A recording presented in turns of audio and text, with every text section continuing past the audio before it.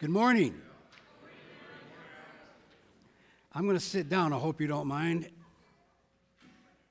I'll probably wind up back on my feet, but let's go to the Lord in prayer a minute. Father God, Lord, we just come before you. Lord, we adore you. We worship you. God, I just pray that this morning, Father, that you would speak. God, that not my words, but yours. Lord, and I pray that our hearts would be ready for the coming of the King. Lord, that we walk in preparedness always. I just ask that you would take this morning, God, and you be glorified. In Jesus' name, amen. So we're going to talk about the coming of the King this morning. And I want to give a little background. Am I loud enough? Is it? Okay. Back in the 700s, 740 to 700 BC, this is taken from That the World May Know by Ray Vanderlaan. Okay, this is not mine, but after the research, I come across some really good stuff, and it was his. So that's what I'm going to share a little bit of. During the 700s BC, the Assyrian Empire made many conquests in the land of Israel because God's people had ignored his commands and began turning to pagan gods. They had become weak, both morally and physically. As judgment for their waywardness, God allowed the powerful Assyrians to destroy and conquer the northern 10 tribes, as well as many cities in the southern tribes of Judah. I'm going to pronounce some names here, so just bear with me. In 740 BC, Assyrian king Tiglath, I'm not going to try the last name, began plundering the northern 10 tribes. The nation of Israel is taken out of 2 Kings 15:29. We don't have that to put up, that's fine. He destroyed many cities, brutally killing their inhabitants, and left Israel with only the capital of Samaria intact. This is the background of Isaiah 6 through 9. We're going to be reading out of Isaiah 9. Isaiah 7:14 first. Therefore the Lord himself will give you a sign. Behold, the virgin shall conceive and bear a son, and shall call his name Emmanuel, God with us.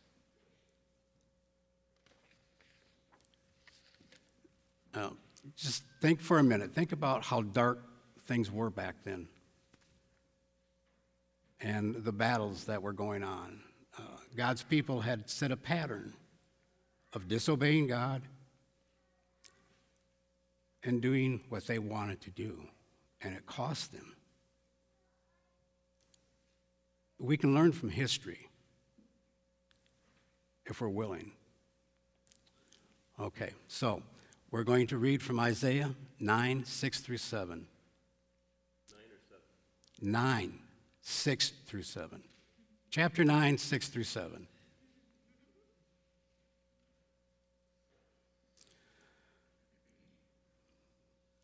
For unto us a child is born. And I'm going to read from Luke 2:12 to add to this. And this will be a sign for you. You will find a baby wrapped in swaddling clothes and lying in a manger. To us a son is given. John 3:16, for God so loved the world that he gave his only son, that whoever believes in him should not perish, but have eternal life. And the government shall be on his shoulders. Matthew 28:18. And Jesus came and said to them, all authority in heaven and on earth has been given to me. And his name shall be called Wonderful Counselor, Mighty God, everlasting Father, Prince of Peace, of the increase of his government and of peace, there will be no end. Think about that. And the increase of his government, his rule, his reign, his kingdom, and of peace, there will be no end.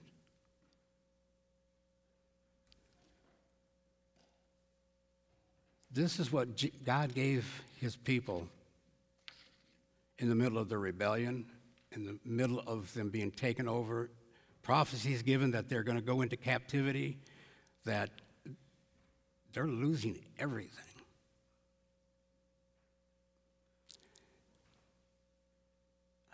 And I know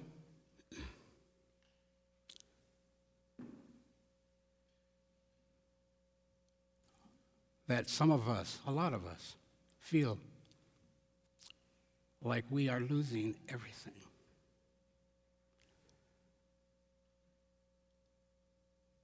But God's promise is his promise.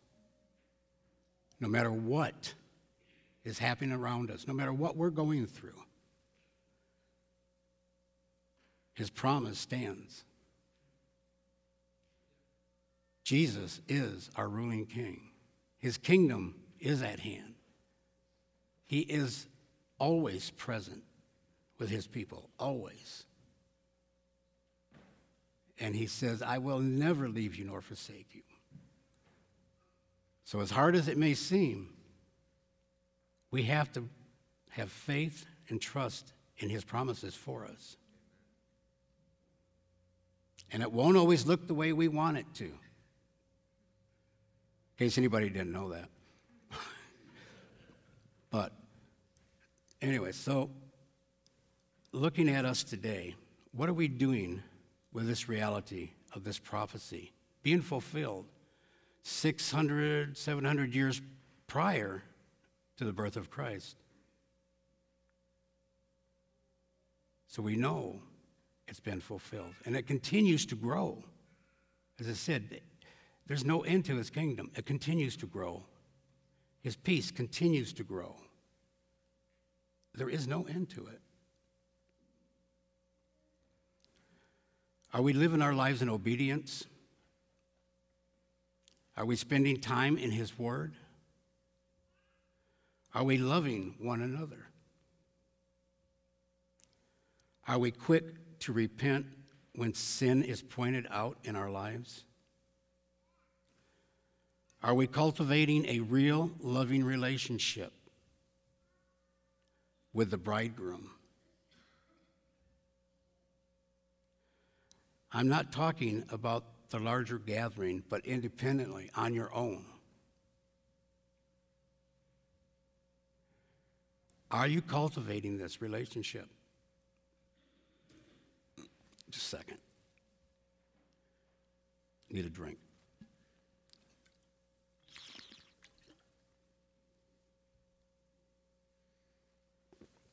You see, there's a lot of places where in the scripture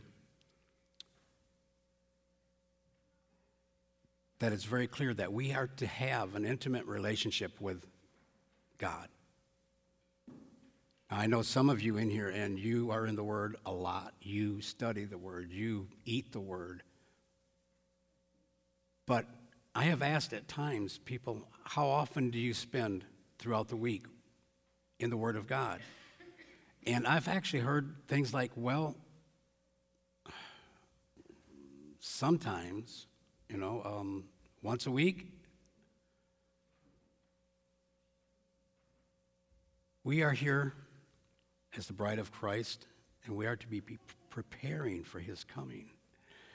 All right, guys, do you remember, those of you that are married, you were really excited and pumped up about things, and because your bride prepared herself, when she came down the aisle, a lot of emotion, a lot of excitement. This is like really awesome. But can you imagine if she would have come down the aisle in sweats? Now, some people, they don't care.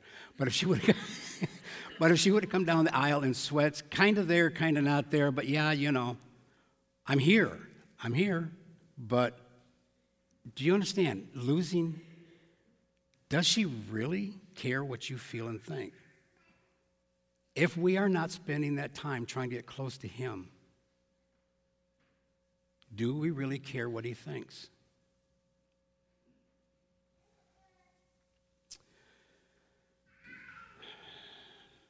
I'm going to read from Revelation 19, chapter 19, verse 6 through 7.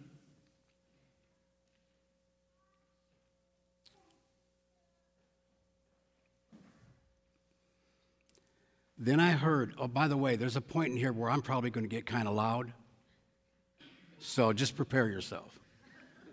I mean, you can't read this part and go, la, la, it just wouldn't be right. So, then I heard what seemed to be the voice of a great multitude, like the roar of many waters, and like the sound of mighty peals of thunder, crying out, Hallelujah!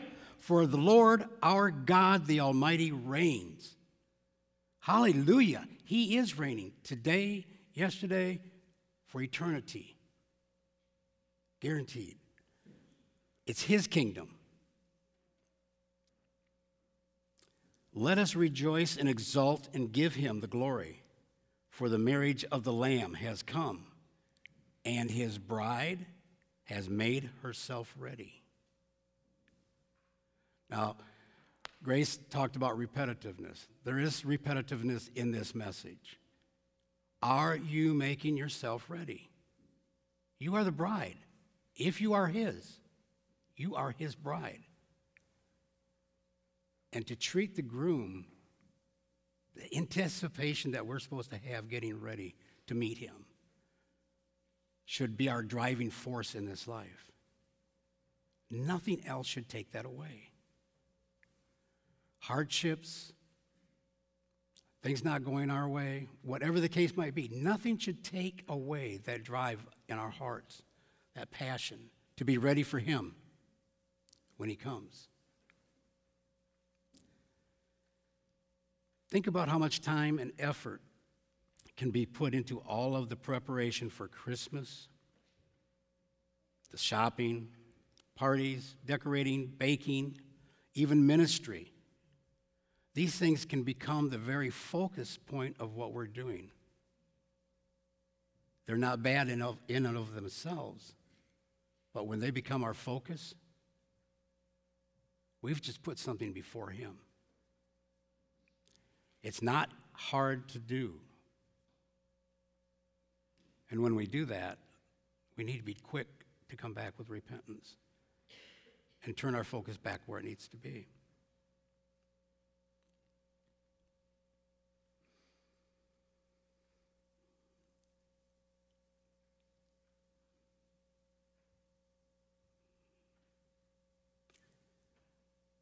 What kind of time are we putting into being prepared?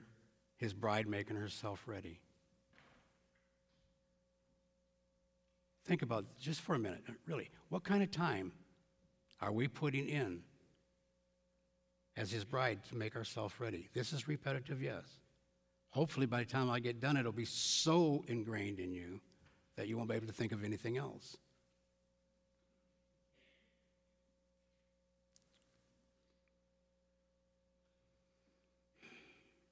For the most important time, the most important day, the coming of the King of Kings to gather his bride to himself.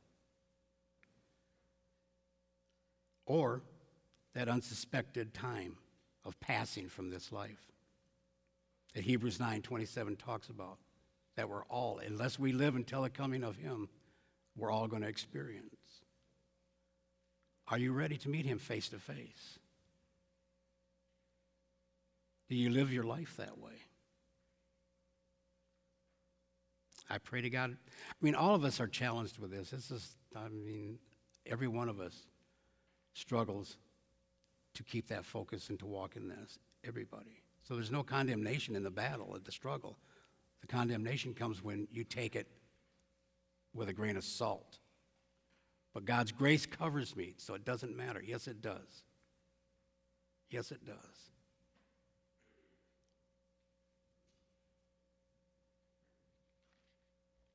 We all will be called to an account. In Romans chapter 14, verse 11 through 12, for it is written, as I live, says the Lord, every knee shall bow to me, and every tongue shall confess to God. So then, each of us will give an account of himself to God. Let's sink in. Each one of us will give an account.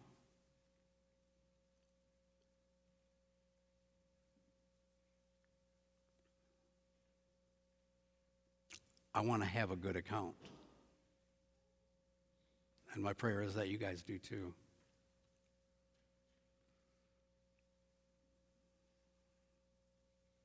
This is why it's so important that we are holding ourselves accountable to be getting ready for the coming of the King. Were the people of God ready the first time when he came in the manger? Were God's people ready for the coming? The ones who spent years and years and years looking at the Scripture. I always wonder, things have been opened up for us, but these were scholars that were in the Scripture. Were they ready for his coming? They didn't even see it. He came unto his own, and his own received him not. It boggles my mind, but obviously, you can be in the Word, and you can still be lacking in understanding and being ready for his coming. People say, well, the sky's going to roll back, it's going to be thunder and all this. Yeah, but is it going to be what we think? I'm not challenging the Word, I'm challenging our thoughts. Not to take it lightly. Never challenge the Word of God. No, not to the best of my ability. So, are we preparing as fervently for that day as we are for Christmas or college or for the sale of a house to buy the next one or whatever else is calling at us? And again, I'm not saying these things are bad in and of themselves. But what I am saying, what really has your attention in this life? What are those things that you dream about, that you think of more often than anything else, that just draw you? What are they? What really has your attention? Is it the relationship with our Lord? And again, I said earlier, ministry. You could be so caught up in ministry that you miss him, that you're too busy for him.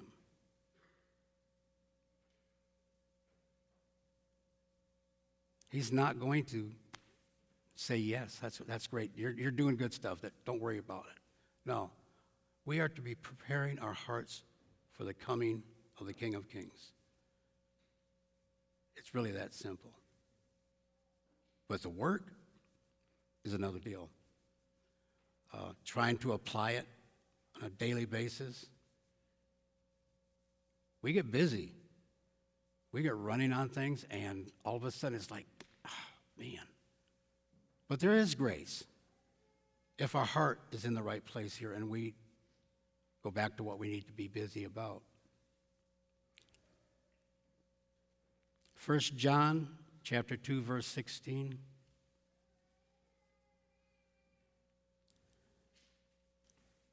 For all that is in the world, the desires of the flesh and the desires of the eyes and pride of life, is not from the Father, but is from the world.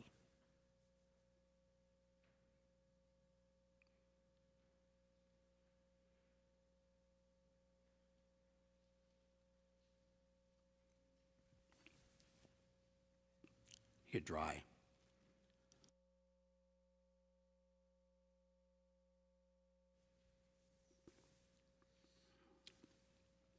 So what's got your attention? Is it the things of God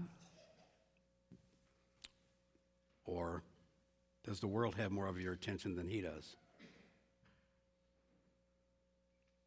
Okay, I've been part of the Prayer Sunday team for a while. I stepped down because I got busy doing a lot of other things that are needed. But I do remember we started off with hungering and thirsting after God, satisfaction and intimacy in him above all else, and repentance, knowing he is a jealous God, and without these things, as an active part of our life, will we be known by him? If we are not running after him, seeking him intimately, is he going to know us?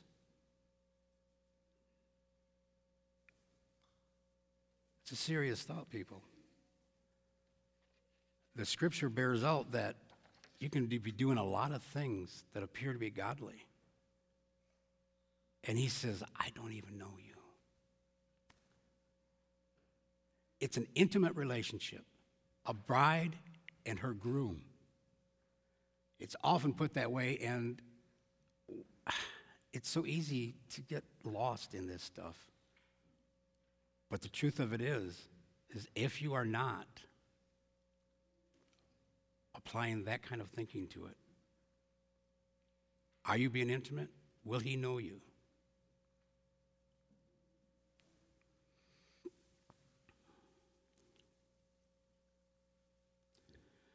Matthew chapter 7, verse 21 through 23.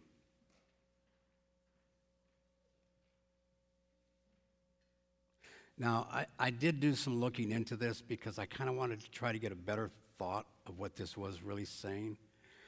Of course, you get a lot of commentaries, you get different points of view and different ideas of what it could be. So I'm just going to take it for face value.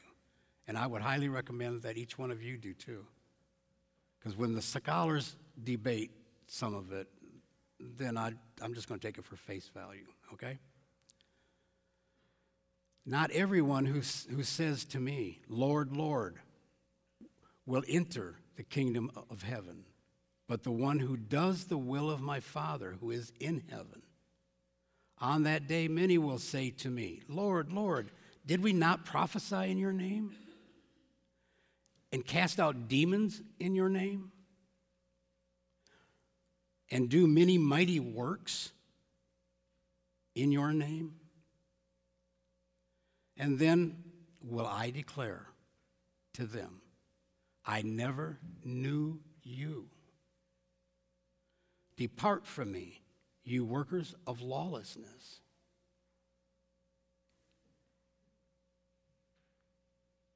What was the priority of their lives? They stood before him and told him about all the good things they did. And obviously there was power there. You don't cast out demons if there's no power there. They have the ability to prophesy. But yet, he said, I don't know who you are. Depart from me, you lawless workers.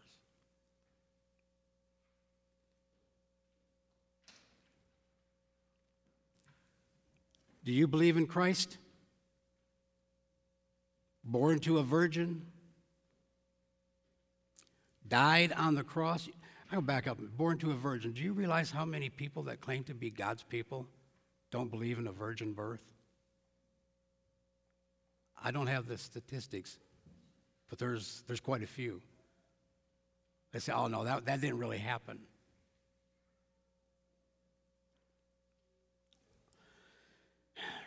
That he died on the cross, receiving unto himself the full cup of wrath from the Father that was intended for us.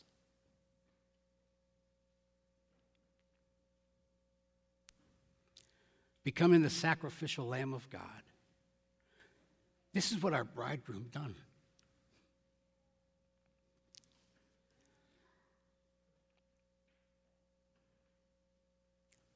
For us.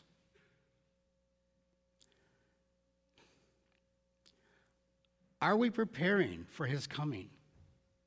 I ask again. There's a quote from an unknown preacher.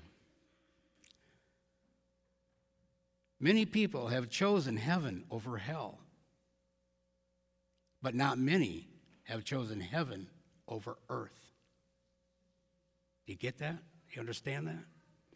Many people have chosen heaven over hell, but not many have chosen heaven over earth. What tugs at your heart? And being honest with yourself, what do you really live for?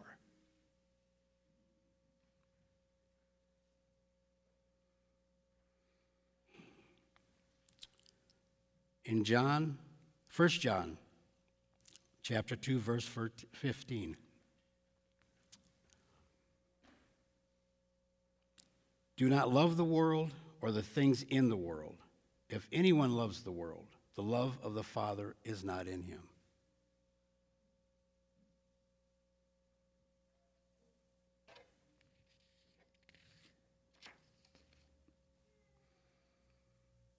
The word love is agapeo. No, I don't study the Greek, but I do know how to look things up. And what it said was to love, value, esteem, feel, or manifest generous concern for. Do we manifest generous concern for our bride as far as how we respond to him?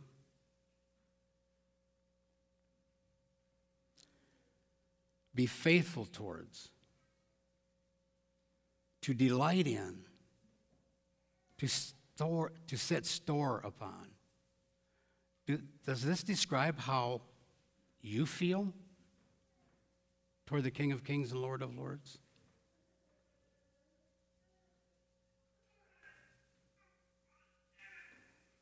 This is the highest level of love one can offer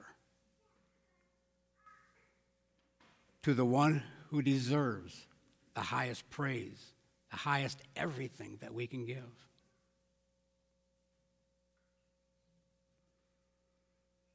And it's not going to happen just by sitting here every week. Don't misunderstand what I'm saying. But there is so much more to it. Even if the government stepped in and all this was gone, could you walk the walk with him? Would you be committed to him, or would you be lost?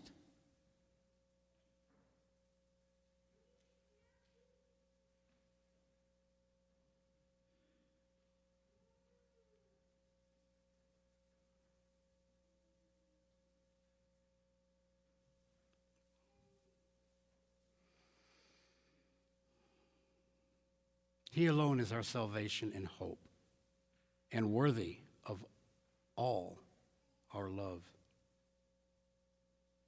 Do not be fooled into thinking that just doing your religious duties will accomplish God's will. It is through our relationship with him, seeking first the kingdom of God. Is that our priority list? Seek first the kingdom of God? And after that, seek first the kingdom of God again?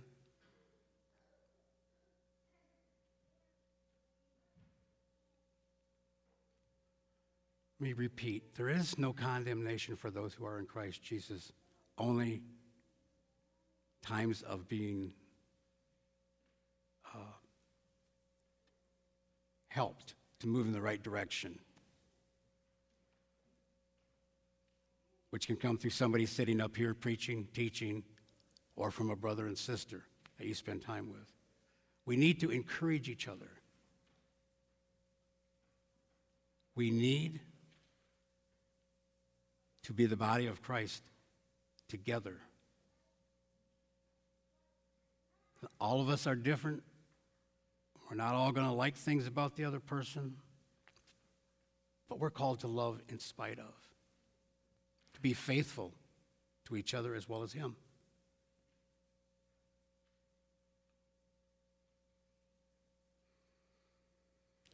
Okay, we're just about done, people. So, yeah. Hosea 10:12. I'll try not to string this out any longer. but I have things that he needs to say.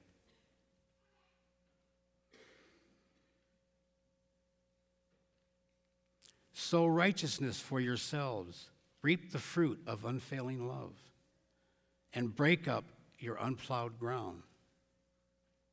For it is time to seek the Lord until he comes and showers his righteousness on you. Breaking up the fallow ground. Remember last week, Chris was talking about, showed the pictures from when they were in Israel, digging up rocks, dealing with all the thorns, dealing with a sin in our life. It's time to break up the fallow ground. Matthew chapter 22, verse 36 through 39.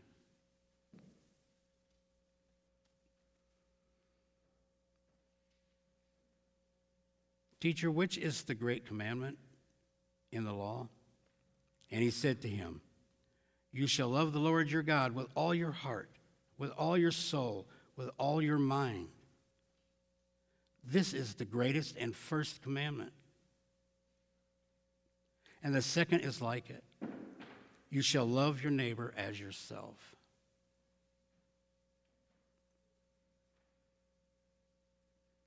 Grace, would you come up?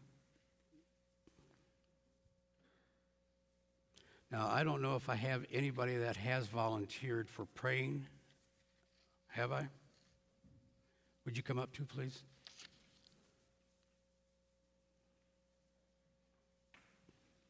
I want everybody to stand.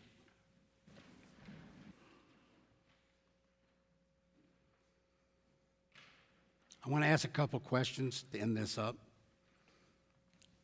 Listen carefully to see if any of this pricks your heart, tugs at you. It's not a time to block it out, say, I've heard enough. Matter of fact, now's the time to actually listen.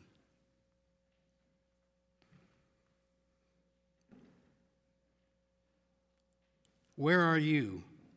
Where are you at in this preparation time? Where are you at in this preparation time? What has got a hold of your heart? Do you truly know him? Does he know you? Are you loving God and desiring him above all else?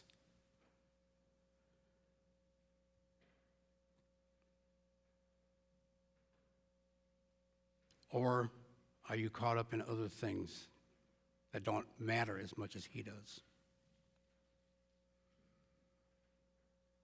Just take some time.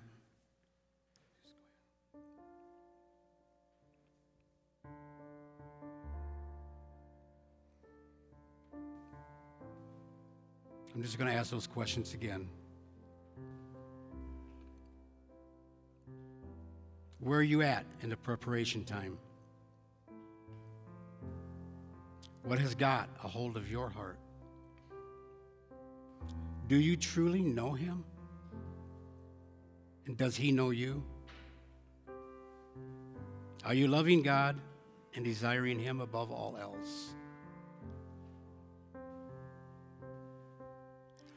If you are weak in any of these areas, and especially if you do not know him, if you're here today and you have not come to the Lord, it's not a choice you made. Don't tell yourself, I can walk out this door, I'll take care of it. No, you won't. Right now is the time.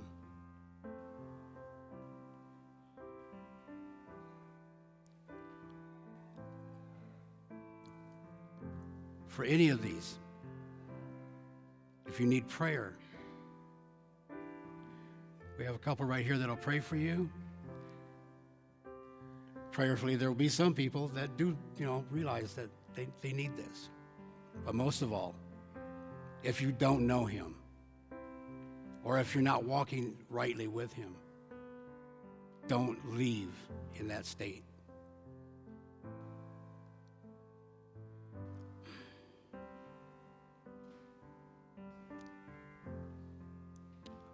Anybody here that has a sense that they need prayer, would you raise your hand, please? Okay. People you see, either they can come down front or you can gather around them right where they're at and pray for them. But again, don't let this time go by. Pentecostal churches, they call this altar call. But it's time. It's time.